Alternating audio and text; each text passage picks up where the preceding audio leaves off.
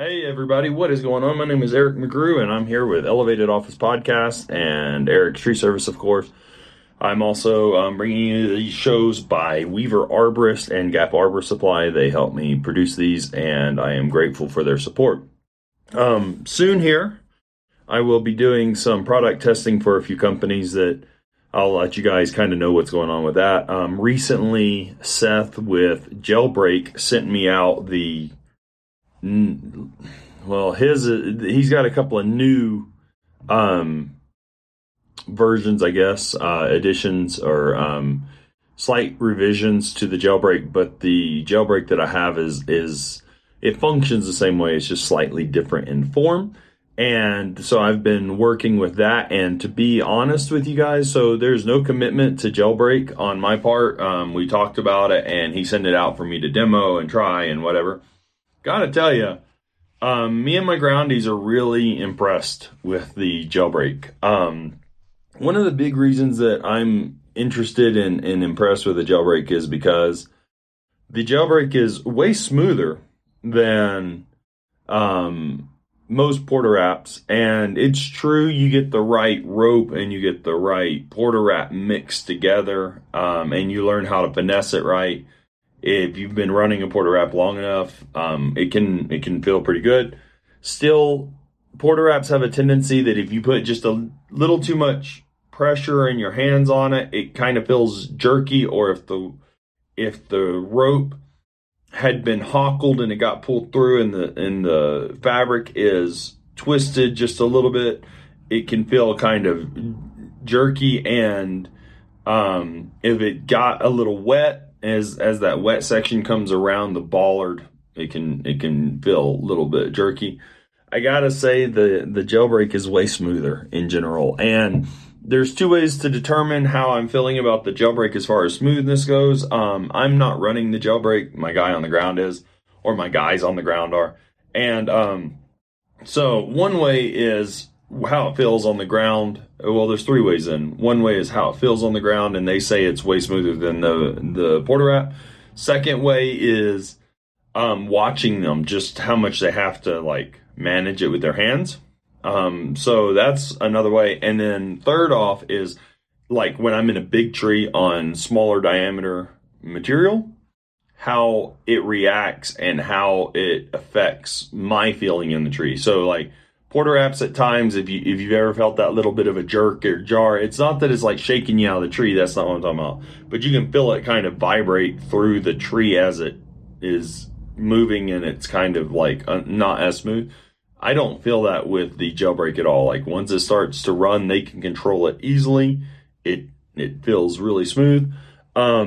Seems to be robust, so I'm not really worried about that. There are a couple of things that I'm trying to test a little bit more and figure out. For instance, if you over wrap, or well, you don't really wrap, but if you over install the rope around too many of the bollards, I'm trying to figure out how you can get those off under load to make it less. I do know that you can like push the rope through the pigtail and kind of force feed the rope up so that it comes down.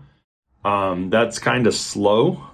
So it kind of requires you to kind of have an idea on what you're doing as far as like pretty good idea of what the weight is and how much that device is going to require with that rope that you're running, because like all devices, depending on the rope that you're running, the device will run that rope differently. So like Samson Blue is going to run different than Arborplex and all that kind of stuff, right? I mean, there's a bunch of ropes out there, so we're not going to go into all the names, but I know for a fact that those two run very differently. Scandiri, which is not technically a rigging rope, but I use it for light stuff because it's a very old climb line that I burnt in an emergency job using it as a rigging rope.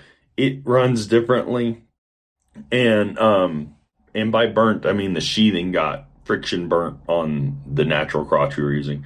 So with all of that being said, the cons, quote unquote, of the jailbreak are minimal, super minimal, and it's still way better than any of the porta wraps that I've used. Now, in all fairness, the Jailbreak is not a cheap device. You're talking about a device that's about $500 for what it is. And clearly a porta wrap, a large porta wrap's usually only $150. So is it worth the difference in price? To me, yes. I would definitely say it is. Bunch of factors here that kind of make me feel that way. One, I threw a brand new guy on the Jailbreak last week. So I guess that was maybe Thursday or Wednesday. Threw a guy on the Jailbreak. He had never even worked in the tree industry, had no idea of ropes and porta wraps or friction devices or whatever. And I had my guy down there who does the friction devices for me usually and runs the ropes. And he was watching him, and we took like a couple of big chunks. One was probably 450 pounds and one was almost 700 pounds. And they were taken on like really noodly tall, like 80-foot stems of cottonwood that were probably 18 inches in diameter. So at the top, so it whipped pretty good. That was not what I was in. I was next to it. And he was able to, like his first 2 tries, he was able to keep the dynamic force to a minimal. Would I have been whipped a little bit had I been in it? Yeah, I would have a little bit. Mind you, this is his first time ever running ropes with some pretty large chunks of wood. And they swung, let's see, from where I cut them to where center of the rigging spar was. It's probably an 8-foot swing, so not huge, but enough to, if you have issues, it causes problems. And it was pretty, I was pretty impressed for it to be his first time ever. I know guys who have been running ropes on porta wraps that it would have been about that jittery and shake about that much with good handling of a porta wrap. You don't have to worry about your ropes crossing over like you do on a porta wrap and stuff. So this isn't a sales pitch to you guys. I'm just letting you know why I would pay for the Jailbreak so far with my experiences. I've been using it for about 2 weeks, a week and a half, something like that. You can run 2 ropes in it, which is pretty cool. It's much lighter because it's aluminum. It's much, much lighter than like most of the porta wraps are. Really easy to install. The only thing you have to kind of get used to with it is you can't unwrap halfway through. Like if you had too many wraps on a porta wrap, you fling a couple off. And as far as I can tell, I haven't figured out how to like reduce bollard friction, because once the weight's on, it's pressed against the bollards that it's zigzagging through. So that's one thing. They say, and I haven't had any problems with it, but they say they've tested it, and if you have it zigzagged through accordingly and you lock it off by running it, you take the rope coming out of the bottom pigtail and wrap it around the bottom bollard and then wrap it around the pigtail again, and then like a half hitch on a bite, it's locked off and it holds. I'm not saying that's not true. I've tried it a couple times and it seemed to work. Well, that is one of my concerns, is like how much weight will that pigtail hold? So let's say one of the common reasons you might need to lock off is maybe you didn't wrap hard enough. You didn't put enough wraps on there. If that's the case, will that pigtail hold? It's spring still. It's pretty beefy. I think it will. Got to do some more research on that. I'm not saying it won't. Don't misunderstand. I'm giving you first impressions of this thing, and overall, they're overwhelmingly good. It doesn't hockle your rope, which is a big deal. So getting your rope behind you so that you can run it is awesome. You can run 2 ropes in the Jailbreak as well. They run parallel up through the system. So you can actually have one guy with 2 hit both hands running, if you set it right. He can run the V rig or the span rig or the tag line and the lowering line together. And they don't have to run the same course. So you can have like your lowering rope run through more bollards and your tag line run through less. So everything about it so far says that it's worth the money. I'd like to give it a little bit more go, and I'm talking to Seth a little bit more about it. I'm not trying to create doubts in it. It's a new product though, right? So I just, these are my first impressions. So far, I'm seriously impressed. But longevity and long term. I know this one device has been used for a while. No significant grooves from the ropes running on it. I don't know who else has used it and how they've used it. So I'm not sure like how much big weight has been dropped on it. I'm sure quite a bit though, because people tend to try to break stuff and whatnot. But it's been pretty good. I'm pretty stoked on that. It would also be one thing I'm not sure about. I think from the structure and what I've seen, it would be reasonable enough to use in the tree. The only thing that makes me kind of... Stay with us. We'll be right back. You love listening to podcasts, but have you ever thought about starting your own podcast? Maybe you want to build a brand, grow your business, or are looking for an excuse to talk about your favorite hobby. Whatever your reason for making a podcast, Buzzsprout is the place to start. Since 2009, Buzzsprout has helped over 300,000 people launch their own podcasts. Buzzsprout walks you step by step through the whole process and will give you powerful tools to start, grow, and monetize your podcast. Ready to get started? Click the link in the show notes to get our free step-by-step guide to starting your podcast today. Curious about using it in the tree, which I want to do, is the pigtail, because you have a pigtail that the rope has to go in at a 90-degree angle to the device, and then you have a pigtail coming out the top to make sure it all stays in alignment. Kind of like the pigtails on the GRCS, those little pigtails that your rope has to go in when you're doing lowering. So we'll see. In the tree, that might be a little bit more complex. I don't know yet. I have to test it some more. So that's kind of where we stand on it at the moment. The fact that it's aluminum means that it handles outdoor weather really well, and it is just pretty light, and that's a real nice plus.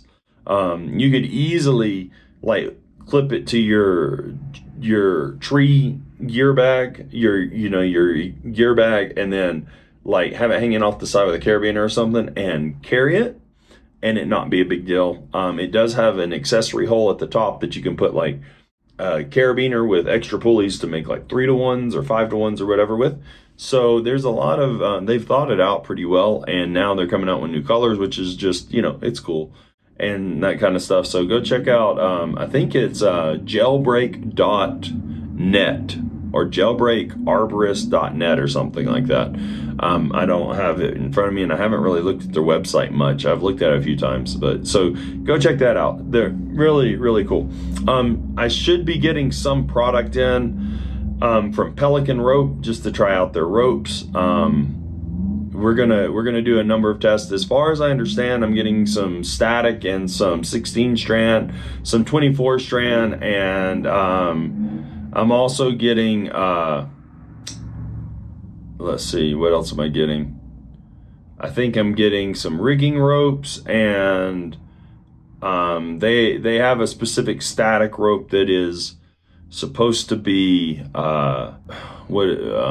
approved by Ronin, because I am using my Ronin. I use it a lot now. That's probably why I'm gaining weight, which I've got to get rid of, but I do like having the Ronin. It saves my legs and stuff getting in like tall trees. If the tree's like 60 foot or taller, I'll consider using it. It depends on the tree. Over 60 foot, definitely, just for, ease and speed. Less than that, it depends on what I'm doing. If I have to go all the way to the top to get one thing, maybe. If I am climbing and removing the tree or pruning like from the bottom up, then, your first branches are only 20, 30 foot off the ground, so I'm probably not going to use it. I do like the Ronin. I think it's a good product. The couple of things about it are it's not as particular as it once was. That's for sure. It is slightly particular though. And so you've got to kind of keep that in mind. So that's something you just have to get used to doing it. I actually have a Cam 3 Max rope that I use for it, and that rope is 100% dedicated to the Ronin, and the reason for that is because if the ropes get cuts or tufts in them, even if they're not to the point of retiring the rope, it can become complex going through the Ronin, and the Ronin can get fibers torn off of it if it's got a tuft. So I try to prevent anything like that from happening. As soon as I get in the tree with the Ronin, I have them disconnect the Ronin line and take it out of the tree, and I have another rope in the tree that I bring up with me, or that is with me, that I put in there, and I make that work. So I like the Ronin a lot. It saves me a lot of fatigue, and makes climbing just way more efficient on my side, as far as like clear thinking, because I'm not as tired and stuff, especially when I have to climb like multiple 100-foot trees in a day, or I have to climb the same tree multiple times. There's some real simple ideas for setup on the Ronin. I'll go over those with you in another video, and we'll talk about my experience with the Ronin and what you might want to know, and if it's worth it or not, and pros and cons of it and that kind of stuff. But so far, I'm enjoying the Ronin. I've been using it now for about a year, and I've probably got 75 climbs on it. So significant to kind of get a feel for it. And yeah, it's a good device. Is it the best out there? I see things that for the tree industry could be bettered, and I'm actually talking to Ronin because that's what I do. Will any of them come to fruition? I don't know. The tree industry for Ronin is really not their big industry. Military application, search and rescue, high rise, like work at heights maintenance and that kind of stuff is more of their bread and butter. And to be fair, the company's not huge. I think there's like 5 employees in California that I know of. There may be more, I don't know.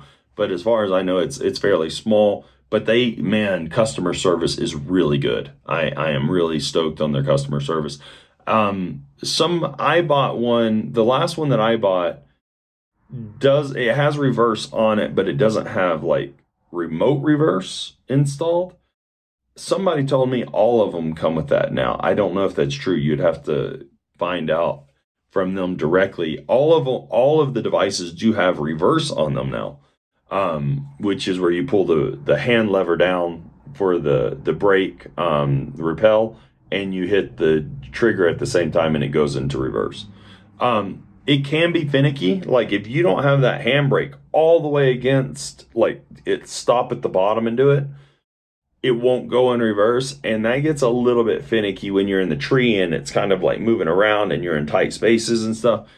Overall, the device is a bit heavy, to be fair. Like getting it off my saddle is the hardest part when I'm in the tree. And I think I have some video of that, so I'll put that so that you guys can kind of see. And like I said, we'll go over this a bit more in another episode. Also, I have been working on the Z133 segment that's coming up next, which is section 3. I've had a bunch of people ask me about when that one's coming out. I apologize, it hasn't come out yet. The thing is, section 3 is quite long. I'm trying to figure out where to stop each section, and I have to go over each section pretty well, because even though I'm not trying to interpret it for you, I'm just literally reading it so that you can kind of know what's in there if you haven't seen the book or if you don't like reading or whatever. There's so much to section 3 and then section 4 that I need to make sure that I go over it thoroughly, and I don't have to take a million takes to get it to you, because if I don't, it's incoherent, it's not good quality, and I'm not a horrible reader by any means, but I don't like reading a whole lot, which is something why, all the visual and podcast media came about for me. So it's just something that I have to work on. I have to just take the time and do it. So that is, that's something that I think that you guys will be getting here early in January, but just so you know, it is coming. I've had a lot of people ask about that. Another thing is, if you haven't, please go subscribe to my YouTube channel. I have more stuff coming this year. I'm really working on doing some things to promote that a little bit more. And I would like your help just by, all you got to do is click that subscribe button. And if you hit that bell, then you get all the notifications. I'm super stoked on the progress with the podcast. When I wasn't posting regularly, I think we were at 500 and something, 600 something downloads per month, all the way down to like 350. Since I've started posting a few weeks ago, we're already back up to like 1,400 downloads a month. In a 30-day period. It's a rolling 30-day period. So like it changes each day. It's kind of weird. It's kind of hard to figure out because like right now it's reading the 26th of November to the 26th of December, right? I mean, that's how this works. So each day slightly makes a difference, but totally stoked on that. We're growing every week. I do have ads included in those now because it helps pay for the podcast hosting, and that's just the help that I need with everything that I've got my feet into. New update and something coming out, that you guys I think should know about is that I have been hired as a contract consultant to Weaver. That starts officially. I've been doing consulting for a long time. I've been hired, I guess, as a consultant for a while now, probably a year and a half or so. But the new position is even more intensive. And I will start that officially as of January 3rd, even though I've already got bunches of stuff in the works, and it encompasses a whole bunch of stuff with Weaver that's interesting to me. I'm super stoked about it. I've spoken to the C-suite or the corporate suite, and I've expressed some of my concerns, and we've talked about things, and they are on board. And so I'm looking forward to it. It looks like I might be able to have some impact in a good way there to kind of help adjust some things and guide some things and get new product out and expand their product line, hopefully, is the idea. So we're going to be working with that. You guys will kind of be hearing about that as we go, new stuff that's coming out. We are working on a saddle that has been tested for its safety ratings and to pass inspections. I'm going to get one of those here in a short future. They have to make, there's none made yet other than the sample ones. And so they have to make one that's in my size, which unfortunately now I'm a large once again. I just went to the doctor, 265 pounds. I cannot believe it. I mean, I know I'm a big guy. I kind of did know that I was that weight, but man, this year with the forestry work and everything, it's taken its toll on my schedule and routine. So I am actually working on that as well because as we all know, like health is just something we have to deal with and we have to be fit and things. I don't have the drive to compete like in tree climbing competitions and stuff. I'm just not that guy. I have the drive to innovate and to scientifically study things. And I'm trying to figure out how I can build a drop tower in my backyard. Pretty soon, hopefully, to be testing a lot of stuff. But the concept of my drop tower is a little bit unique. I find that a lot of companies, they develop and they use commercial drop towers, which are very cool. They do a lot for the industry, and I don't mean to minimize what they do or say that they're inefficient. I just think they could be slightly more efficient. And so my drop tower has very specific designs in it that I'm not really going to go over in any time soon until I get it done, but I'm looking for that. Friend of mine who used to work for me or with me really, Zephyr, he left me a Rock Exotica Enforcer, and I've got to, since we moved, I can't find it. I've got to find it. It has limited drop capabilities and pull capabilities, but there's some seriously cool tests that I want to do here soon. And so we'll be, if I can find that thing, we'll be doing those soon. If not, I'll have to see if I can get my hands on a different one. If any of you guys have an Enforcer that you would let me borrow, or if you want to donate to the podcast and Elevated Office and Eric's Tree Service and and to the betterment of the industry, really, it would be super awesome. Let me know, and we can work it out. I really There's another one that I've been looking at. If you haven't, so this is not tree related at all. If you haven't seen a channel on YouTube called How Not To, so that's HOWNOT and then the number 2, right? How Not To. Go check it out. It's pretty impressive what they're doing, and the guys are pretty funny to watch, and they're doing lots of pool tests. So my goal is to mimic. I mean, I had the idea before I found their channel. This is not a unique idea. My goal, though, is to build a system similar to what they have, a drop tower and a pool table, so that I can break stuff in different orientations and different scenarios that we might find it in and try to figure out, versus a straight pool test like what is done in the labs most of the time. I want to pull things in more organic configurations to the tree world. And most things aren't done that way because they're not really building most devices for arborists. There are so even if a design was developed for arborists in particular, the reality of it is that they're almost all tested the same way as like non-arborist equipment would be tested. It's a very straightforward, a very refined and, good medium, I guess you could say, of testing. So once again, I'm not putting that down. I'm just saying I'm more curious, like the way that we do things, how that affects the way that things react versus just it being in a hydraulic pool ram that pulls stuff apart at its like ideal axis, right? Because that's how things are typically tested. Like a D carabiner, it's pulled on its main axis, and then they pull it laterally and see what the side axis rate is and what a gate axis or whatever is. And that's all fine and good, but I want to actually like do it differently than that. I want to put it in slings and things and see how they work. So yeah, that's really cool. Another thing that we're going to talk about here very soon. I was planning on doing it today, but actually I've talked about so much other stuff. I don't really have the time I wanted to. But I want to talk about knots. Not because you guys don't know knots. Most of you do.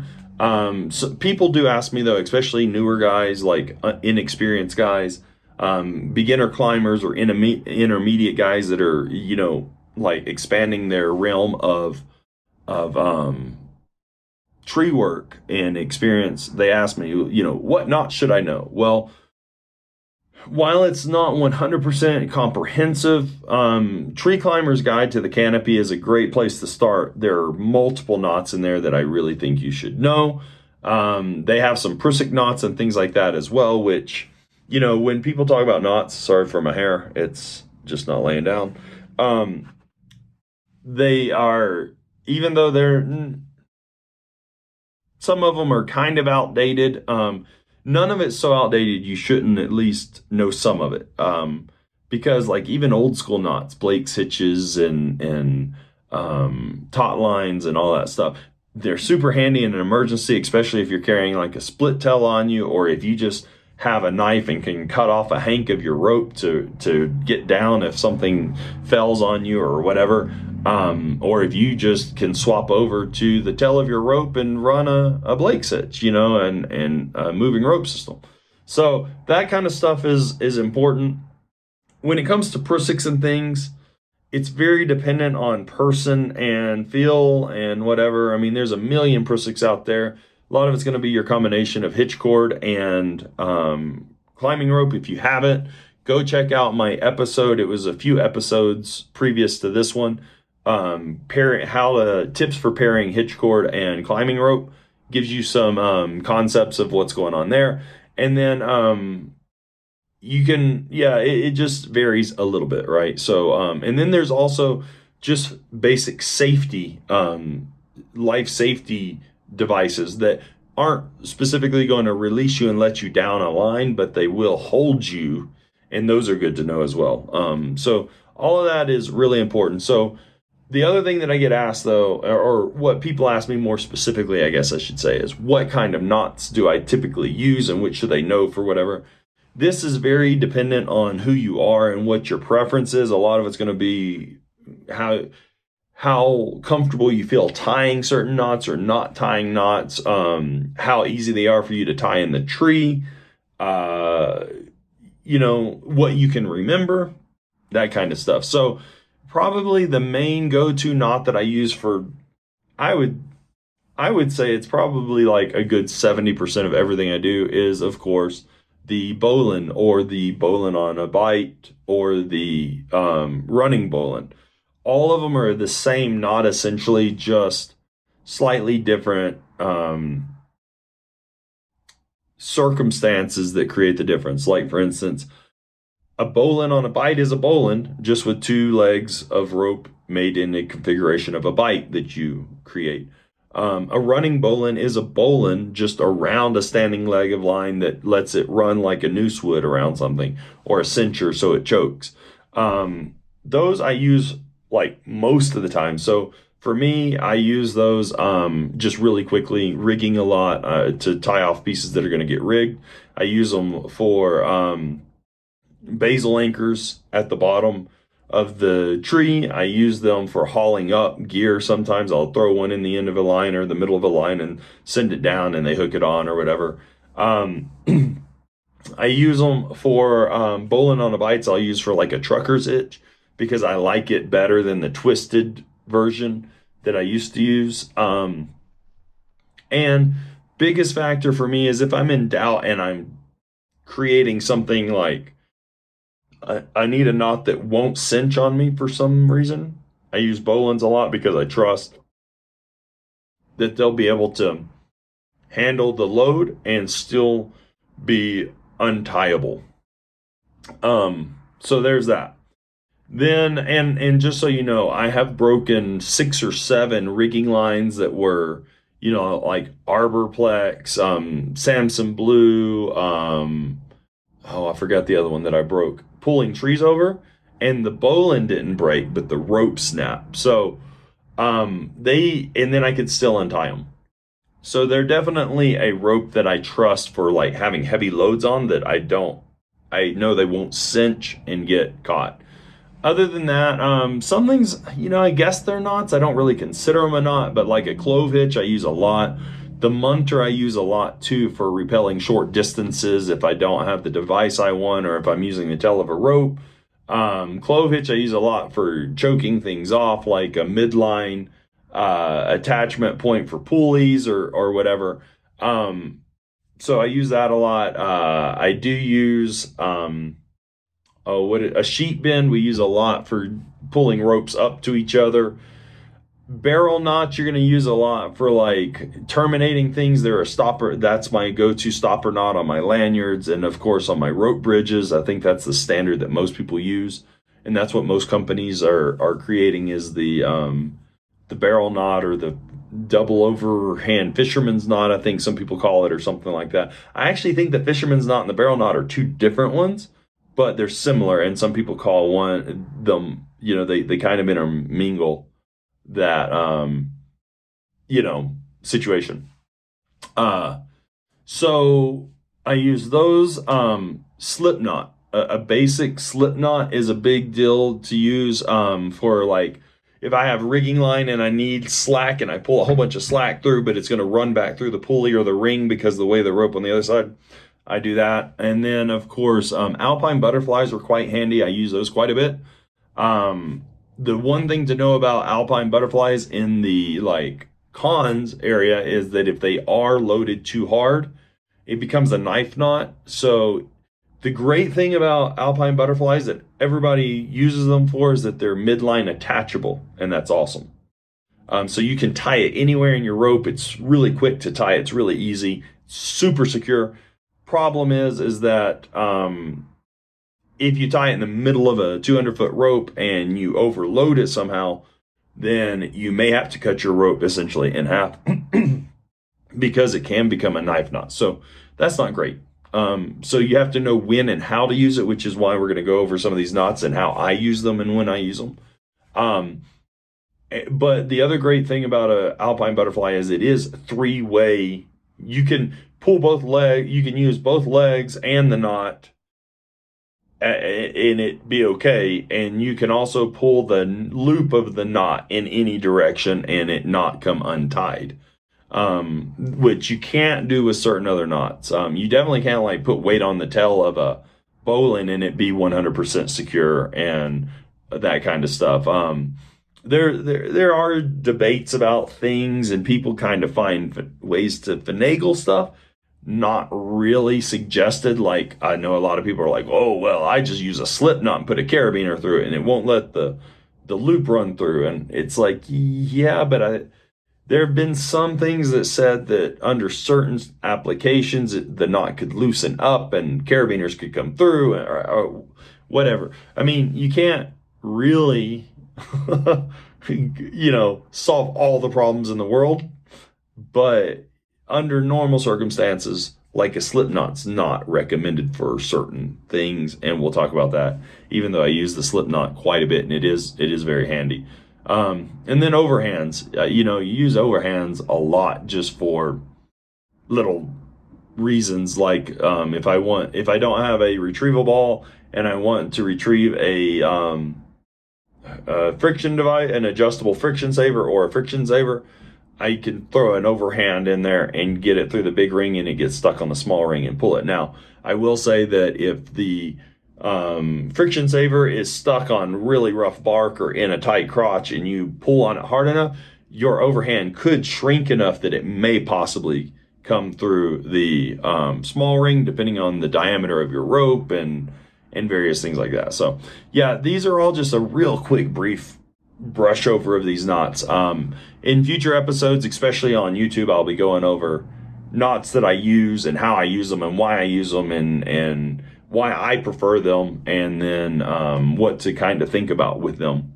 I'm not expert, so don't misunderstand. These have served me well though, and I like them. So just kind of keep that in mind. I'm not encouraging or suggesting you use them. I'm suggesting that you do more research, figure out if it's something you feel comfortable with, and see how they potentially could be used and figure out if that's what you want to do with them. So yeah, that's kind of what's going on right now. We've got a lot of stuff going on. I'm recording with it right now. Just got my new iPhone 14 Pro Max, and the reason I got that is for the camera. Incredible camera, 48 megapixel on the main. That is pretty impressive to me. The good thing about that is that I will be able to also use some lenses on it. Like I got a Moment 58 millimeter lens that's coming on that I can put on it to do a little bit of zoom stuff. I've also got an anamorphic for wide view. Also makes it look just a little nicer, that I'm going to be able to use with it. I got the new app. Well, not new. It's new to me because I haven't had it before, but I just got Beast Cam app for shooting with the anamorphic lens, which is going to be super rad. And this is all going to be part of what I'm doing, but also part of what I'm doing for Weaver. And yeah, we're gonna see what happens. I'm super stoked about the potentials. Got a lot of climbing stuff coming up, which is awesome. Got a lot of testing to do, which is pretty cool too. That's my favorite thing. If I could climb trees right now in my life, if I could get out of climbing trees commercially and just do testing and remove a tree a month or something like that and make enough money, that's totally what I would do. The science side of this is way more interesting to me these days than just going and doing a job. Like going and doing a job, you're pressured for money. You just got to go get it done. You don't get to enjoy the experience quite as much. But climbing trees and testing stuff to me is like way more intimate with the tree, way more intimate with the gear. It's just fun.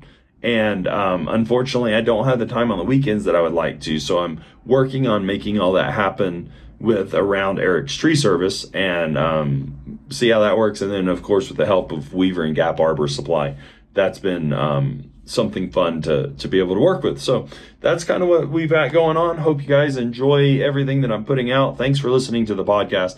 There is a donate button there. If you would like to just buy me a coffee, which I drink a lot of coffee, so that would help. And that's what keeps me going through all these episodes.